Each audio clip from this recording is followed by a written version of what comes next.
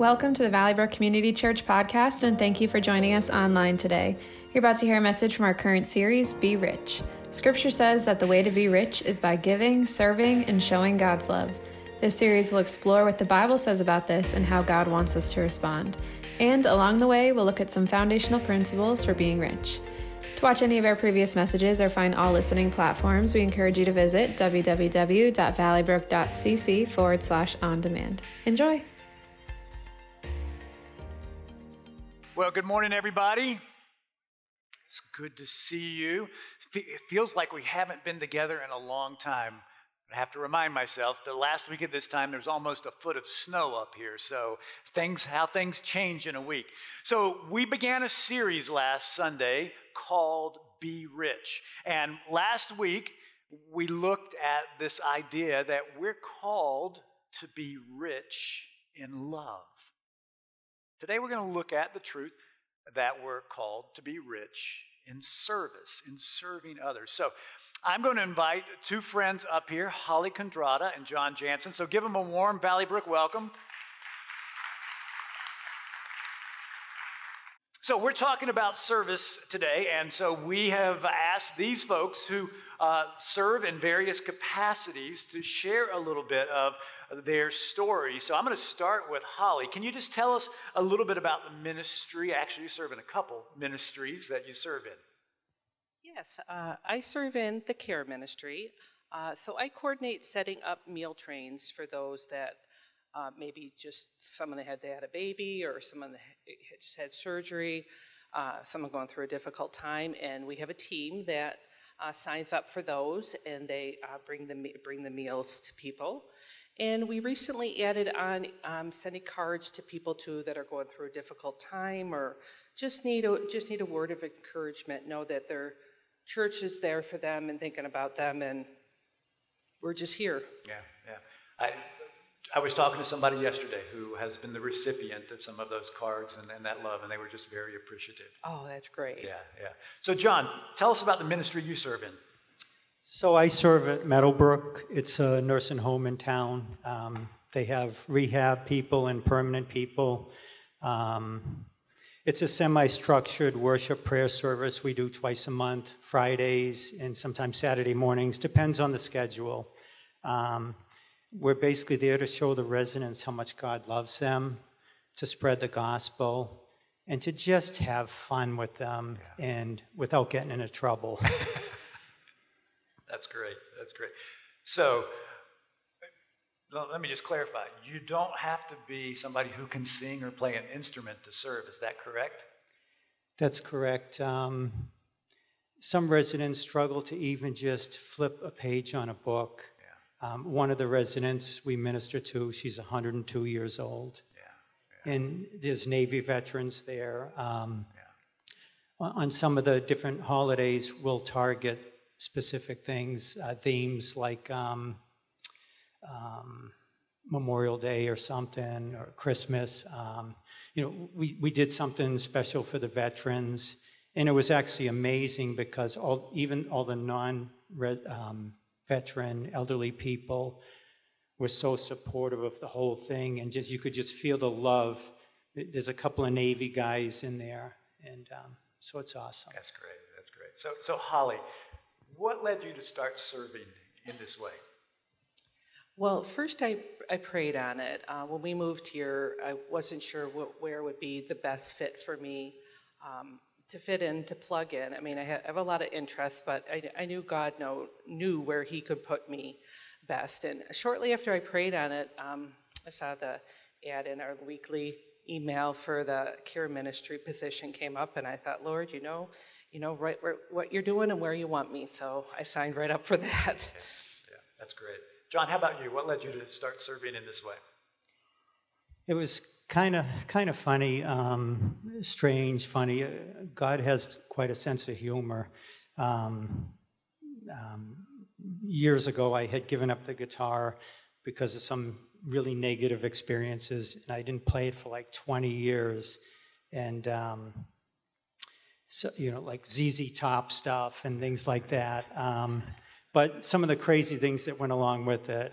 And so anyway, years back, I attended a similar ministry to what we're doing now that a friend was doing, and I was amazed at how the residents responded to it, the worship music and the message. You could see there was just a starving for it. And anyway, so what happened was, I had these bad feelings about music and guitar and all this stuff.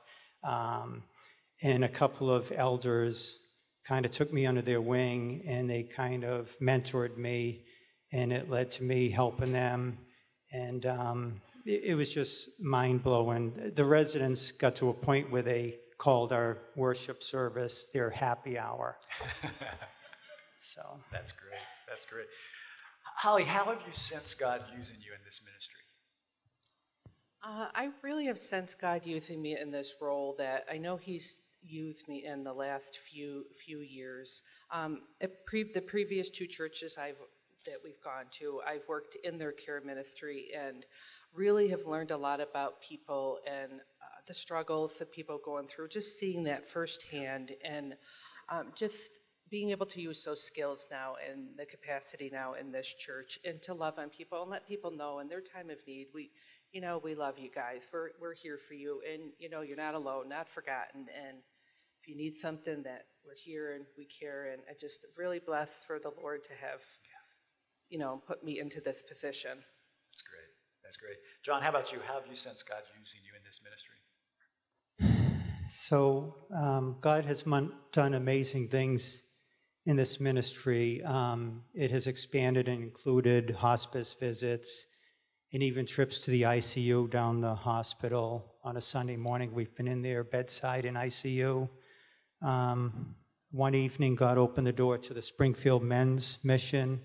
We went, we did testimonies, did music, and also Hartford Men's Mission. And the Springfield people the people in charge of the mission wanted us to be on a constant rotation, which life and work just kind of gets in the way of it. There's so much you can do. There's just such a need out there. Just quickly, Pastor, one other thing. Before service today, Holly and I were talking, and so naturally we're asking each other about what we do. And there may be something in the future where Holly and I were talking about, she gets to know about sick people from the church. If there's someone that can't make it a service, or they're really sick, we were talking about maybe possibly me or a couple of people going and doing music for them at their home, a prayer, music, and a live visit. So that's great. We'll see where that goes. Yeah. So Holly, what would you tell others about serving God? I find serving to be extremely rewarding. The friendships that you make when you're working side by side with people, you're in your church family. I mean, there's something. It's pretty amazing. And just seeing the people that you're able to touch and reach, and that you're part of reaching them and helping them through whatever difficulty they're going through. And I would just suggest, if you're not sure, where you should serve, just pray on it. I mean, God will definitely make that clear to you and open up a door for you of where you can plug in and help. That's great. That's great. How about you, John? Serving God has brought more joy than we could ever imagine. It's like he always is paying dividends back to you. For the people in Meadowbrook, we're not just visitors anymore. We're family now. Yeah. When some of the residents see us come through the door, their faces just light up. And serving in this ministry, I felt that God has helped me to grow and mature more. But I know I still have a long way to go, and it won't be till after I'm long gone. When you're responsible for sharing the gospel, it's a must that you have to be in the Word, and it has definitely nudged me even more, like being in the Word on steroids, kind of. It's not a bad thing. I just wanted to say thank you to Donna and Bob and Bobby and Kay for people that from time to time have helped me, and also Ken Perry, some of the residents told me they didn't have Bibles. And just one Sunday in a conversation with Ken, next thing you know, the administrative team here got us Bibles for people that, a lot of them can't even afford them, something like a Bible. Yeah. And we had a whole box they called me about, and we brought them into the residence there. So, and Pastor Clark and Kim for your support also. You're welcome. You know, I would say if you're interested in serving in the ministry that Holly is in or the ministry that John's in, you know, please talk to them after the service. I know Holly's actually going to go share with the Spanish translation service right now, but if you can't catch them, just send us an email at connect@valleybrook.c about their ministries or honestly any of the opportunities that we have to serve. I want to pray for you guys before we conclude this. So, Father, I'm just grateful for Holly and John and for all that they do for you and for the body of Christ and for those who are outside of Valley Brook. And so, Lord, I pray that you would use them continually and use all of us to reach people for your kingdom and to help people grow in their faith and to demonstrate the love of Jesus through their service. In Jesus' name, amen. Thank you so much for sharing with us today. Give them a warm round of applause.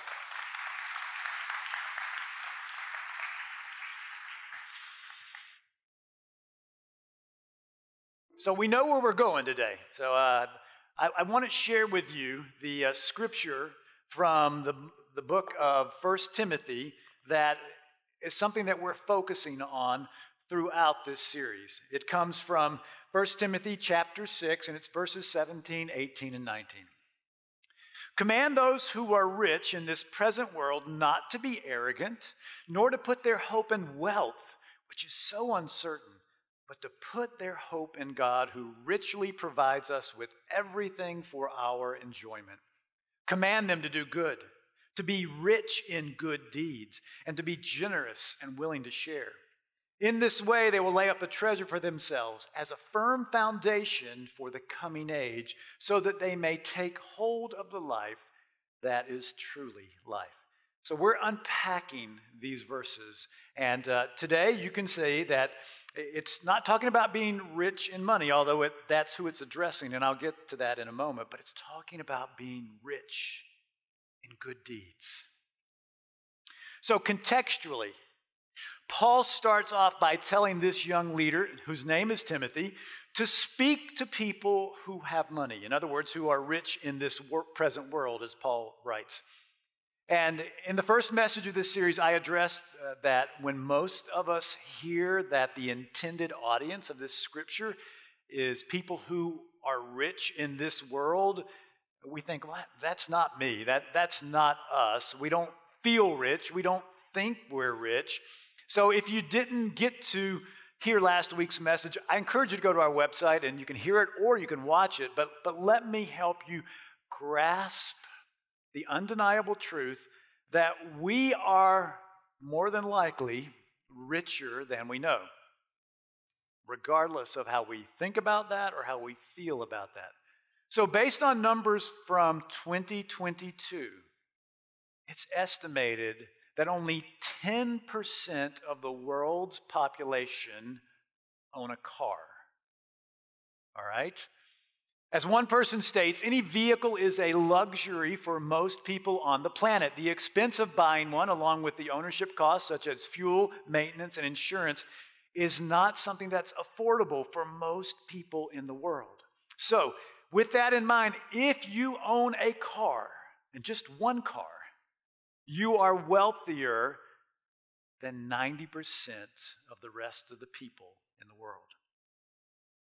So, when Paul tells Timothy to tell people who are rich in this world, in other words, people who own a car, I think he's talking to most of us, if not all of us in this room. And he says, command them to do good, to be rich in good deeds. To do good and to be rich in good deeds, and in other words, to serve others freely, generously. I think it's important for us to wrestle with the question of why Paul singled out people who were rich in this world as the ones who needed to be commanded to do good and to be rich in good deeds. It could be that Paul knows that the more you have, the more you are preoccupied with taking care of the things that you have, and he's trying to counter that self-centered focus. It could be he's trying to challenge the haves to help the have-nots, but I'm not sure which it is, but I'm certain of this, that he is challenging Christ followers, anybody who calls themselves a Christian. He is challenging them to follow Jesus' example and Jesus' teaching. Now, Paul was not there on the night that Jesus washed his disciples' feet, but I suspect that Peter and the other disciples certainly told him about that powerful and humbling experience when they gathered for that evening meal with Jesus. We read about it in the Gospel of John, but the night that they met at a home, and for some reason, the normal job of hospitality that would have been performed by a servant or a slave, there was not one there to do that. And that job was the customary job of washing the feet of people that were invited into a home. And interestingly, none of the disciples offered to take up that role. So everybody sat at the table to begin the meal. And then to everybody's shock, Jesus got up and he went and he got a towel and he got a pitcher of water and he got a wash basin, and working his way around the table, he washed the feet of every single disciple. And when he was finished doing the role of a servant, of a slave, he said this: "Now that I, your Lord and teacher, have washed your feet, you also should wash one another's feet. I have set you an example that you should do as I have done. Very truly, I tell you, no servant is greater than his master, nor is a messenger greater than the one who sent him. Now that you know these things," Jesus said, "you will be blessed if you do them." You will be blessed if you serve others. You will be blessed if you do something as lowly as washing others' feet. So by taking up the towel of a servant, of a slave, Jesus demonstrated that he came to serve and not to be served. And then with his words, he taught those who follow him then and now that to be a follower means that we will seek to serve others rather than to be served by others. And in this command, in 1 Timothy, Paul is passing on this key teaching of what it means to be a disciple of Jesus, to be a Christian, to be a Christ follower. To follow Jesus means to serve others as Jesus has served them and as he would serve them. Now, with that in mind, I want us to embrace some key understandings of our service as followers of Jesus. And here's the first thing that we need to know. We need to know whom we serve. Yes, we are serving other people, but Jesus gives us a clarifying statement in a vision of Scripture where he talks about the final judgment, when God will judge everyone on the earth. And he represents God as a king. It could also be his own representation of when he sits on that great judgment seat. And in that story, Jesus teaches us about what that will look like. And those whom he will welcome into the kingdom of God, and those who will not be welcomed into the kingdom of God. And he says this: those who will be welcome are those who, when he was hungry, they fed him. And when he was thirsty, they gave him something to drink. And when he was a stranger, they welcomed him in. And when he needed clothing, they gave him clothes. And when he was sick, they visited him. And when he was in prison, they went to be with him. And in that dialogue with Jesus, these people who are called righteous asked, when did we do that for you?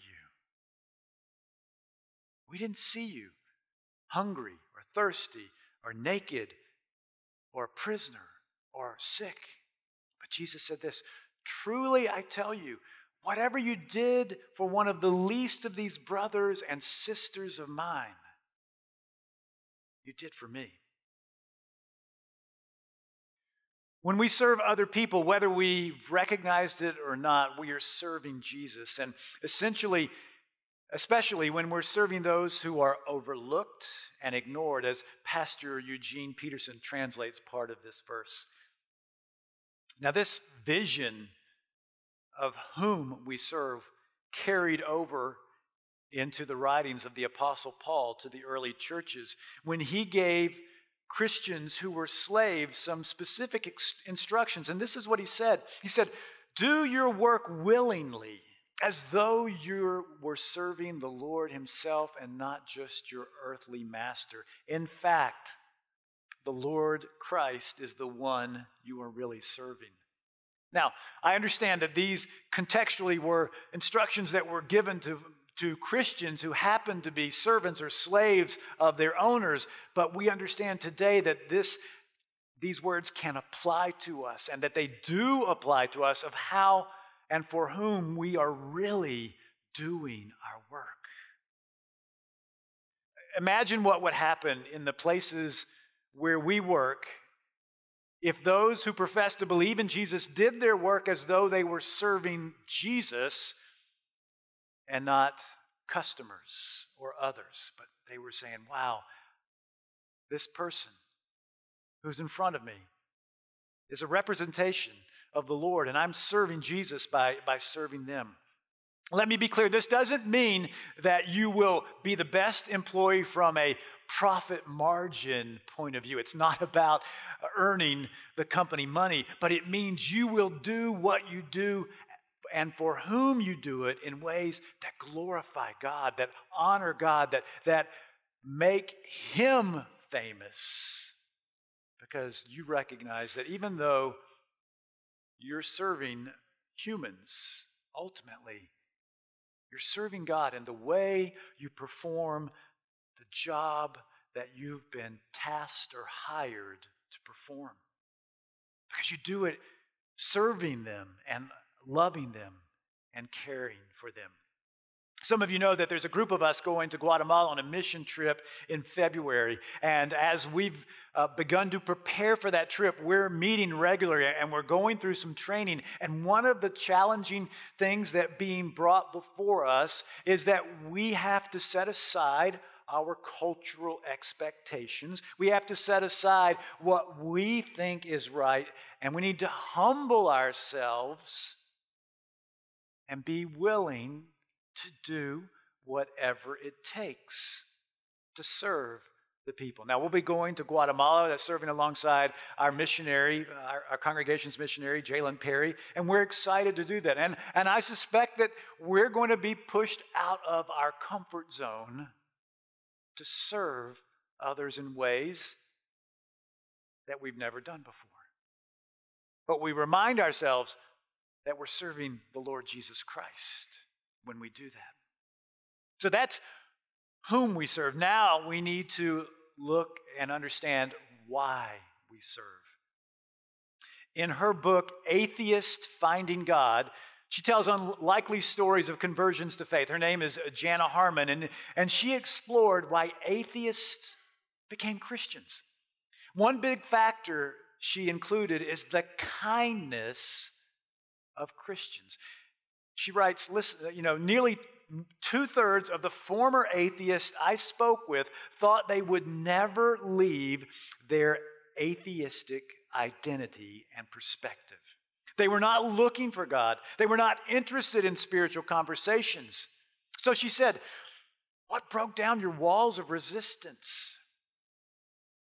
And she discovered that something disrupted the status quo of their atheistic views.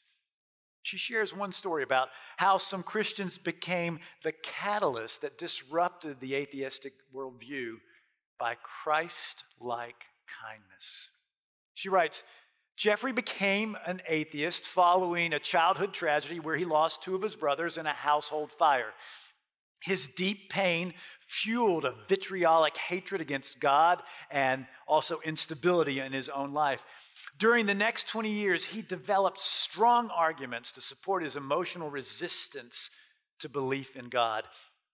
When his wife unexpectedly became a Christian, his anger against God only grew. And then one evening, his wife called and asked him if she could pick him up at the very home of the Christians who had led her to Christ. So as Jeffrey was getting ready to go there, he expected there to be a heated exchange. He expected there to be arguments. But instead, what he received was warm hospitality and kindness. And he felt valued, and he was drawn back again and again toward meaningful conversations with these followers of Jesus. And over time, the walls of resistance began to melt, and friendship and trust developed, and intellectual questions were answered, and eventually he lost his resistance to God. And he found the peace and the joy that had long eluded him by putting his faith in Jesus. Jesus himself tells us why we serve. He makes it clear that it's important for us to serve and for people to see us serving. But serving is not about us being seen by others.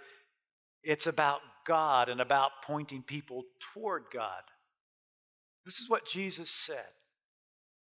You are the light of the world. A town built on a hill cannot be hidden.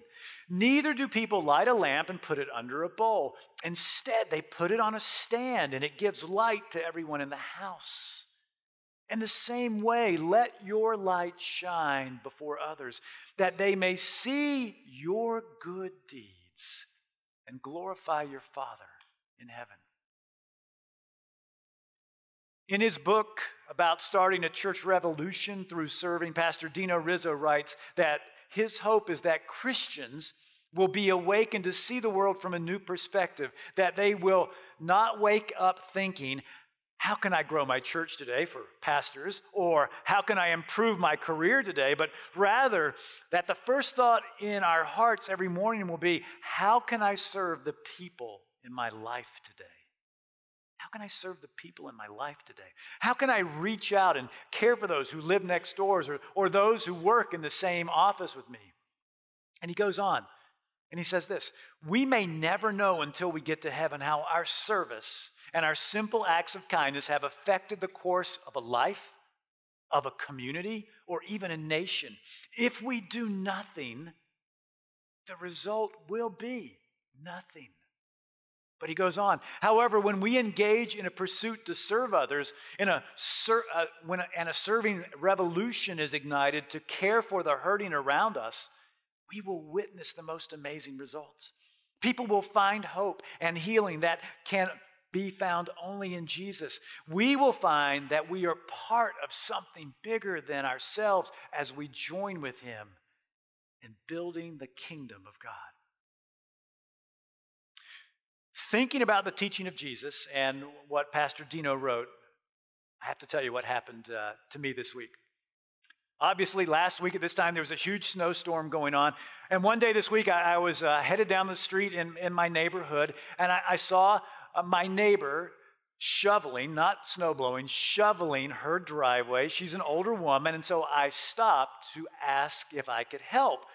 And, you know, she was a little reluctant. I think she felt like she would be imposing on me if she said yes, but eventually she did say yes. And so I went home and I got my snowblower and I went down to help her. And so I helped her take care of the driveway. And afterwards she said this to me, one day you're going to convert me. So, you know, that's the baggage that pastors have to carry, okay? And that's why, obviously, she said that. But what it does is it illustrates the power of serving. When we serve others selflessly like Jesus, it catches people's attention and it gives us an opportunity to tell people why we serve. And remember why we serve? Because our Lord and Savior said, I have set you an example that you should do as I have done for you. So as followers of Jesus, we're called to be rich in good deeds, and we're called to serve others. When we do that, we're ultimately serving God, and we're witnessing to the world how He has changed our lives, not just our eternity, but how we live out our lives while we're on this earth. Today, we've heard some folks talk about how they serve others, and I encourage you to talk to John, to talk to Holly, talk to any of our leaders about how you can find a place to serve. Because I believe this. I believe that each one of us is wired with gifts and talents that we can use to build the kingdom of God. And when we do that, we're glorifying God and we're serving other people. I also believe there are times when you can do something like help somebody shovel their snow.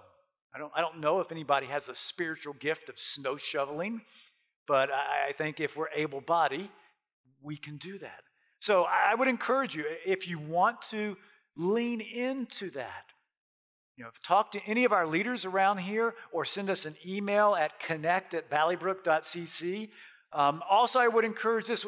At the end of our service, when you go out into the cafe, you're going to see that there's some flyers on the round tables in the cafe. And they're advertising a Christian equipping event called Thrive. It's going to happen on the first Friday and Saturday of February. It is actually a free conference. We do ask that you register ahead of time.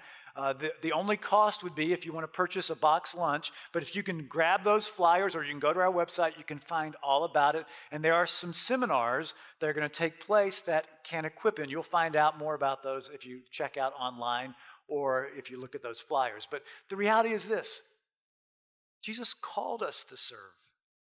When we're not serving, we're not following Him. We're not being a disciple. Now, that's not to guilt us. That's to help us right-size the understanding that we're all called to serve. So I want to encourage you to lean into that and do whatever it takes to find that place where you can serve. And it may be as simple as accompanying John on one of those trips to Meadowbrook Nursing Home and wheeling residents in wheelchairs down to where they worship. Or it may be as simple as talking to Holly about signing up to make a meal for somebody when they're recovering from surgery, or when they're coming home right after having a child, or when there's been a death in the family. When we do that, we're not just serving people, we're serving Jesus. I'm going to invite the worship team to come up for our final song, but I want to say this, if you're not a follower of Jesus, you've gotten an inside look today about what it means to be a follower of Jesus. But if you'd like to become a follower of Jesus, to be a part of something bigger than yourself, to understand that Jesus loves you and wants you to have a relationship with Him and also have power for living in this life and the promise of eternal life, you can make that decision today. And it happens when you understand that Jesus died to pay for your sins, and you admit that you're a sinner and need that forgiveness, and you acknowledge that there's no way you could obtain that forgiveness on your own. But you need a Savior, and Jesus has offered to be all of our Saviors. And if we accept His forgiveness for our sins and decide to believe in Him and follow Him, He will forgive us and empower us to live this life on earth and also give us the promise of eternity. So to make that decision, all you need to do is tell Him. So I'm going to invite you in a prayer to do that. And then I'm going to say a prayer for all of us as we lean into the truth that our Lord and Savior has called us to serve others. So if you would, bow your heads. Father, I recognize there may be a man or a woman or a boy or a girl who's hearing this message and said, I want to become a follower of Jesus. If that's you, I encourage you to silently, wherever you are, pray these words back to God. Dear God, I believe that Jesus came and died to pay for my sins. I acknowledge that I am a sinner and I need forgiveness. Forgive me today. Help me to begin following Jesus today and assure me of his presence. And we'll say amen to that. Lord, I praise you for every person who's hearing this message. They are fearfully and wonderfully made by you, our Creator God. And you've gifted each one of them with talents and abilities and skills, minds and bodies to be able to serve others in your name. So I pray that each one of them would lean into that truth and find the joy of serving you by serving others and recognizing that they're doing their part to grow your kingdom. I pray this in the name of Jesus. And everybody said, amen.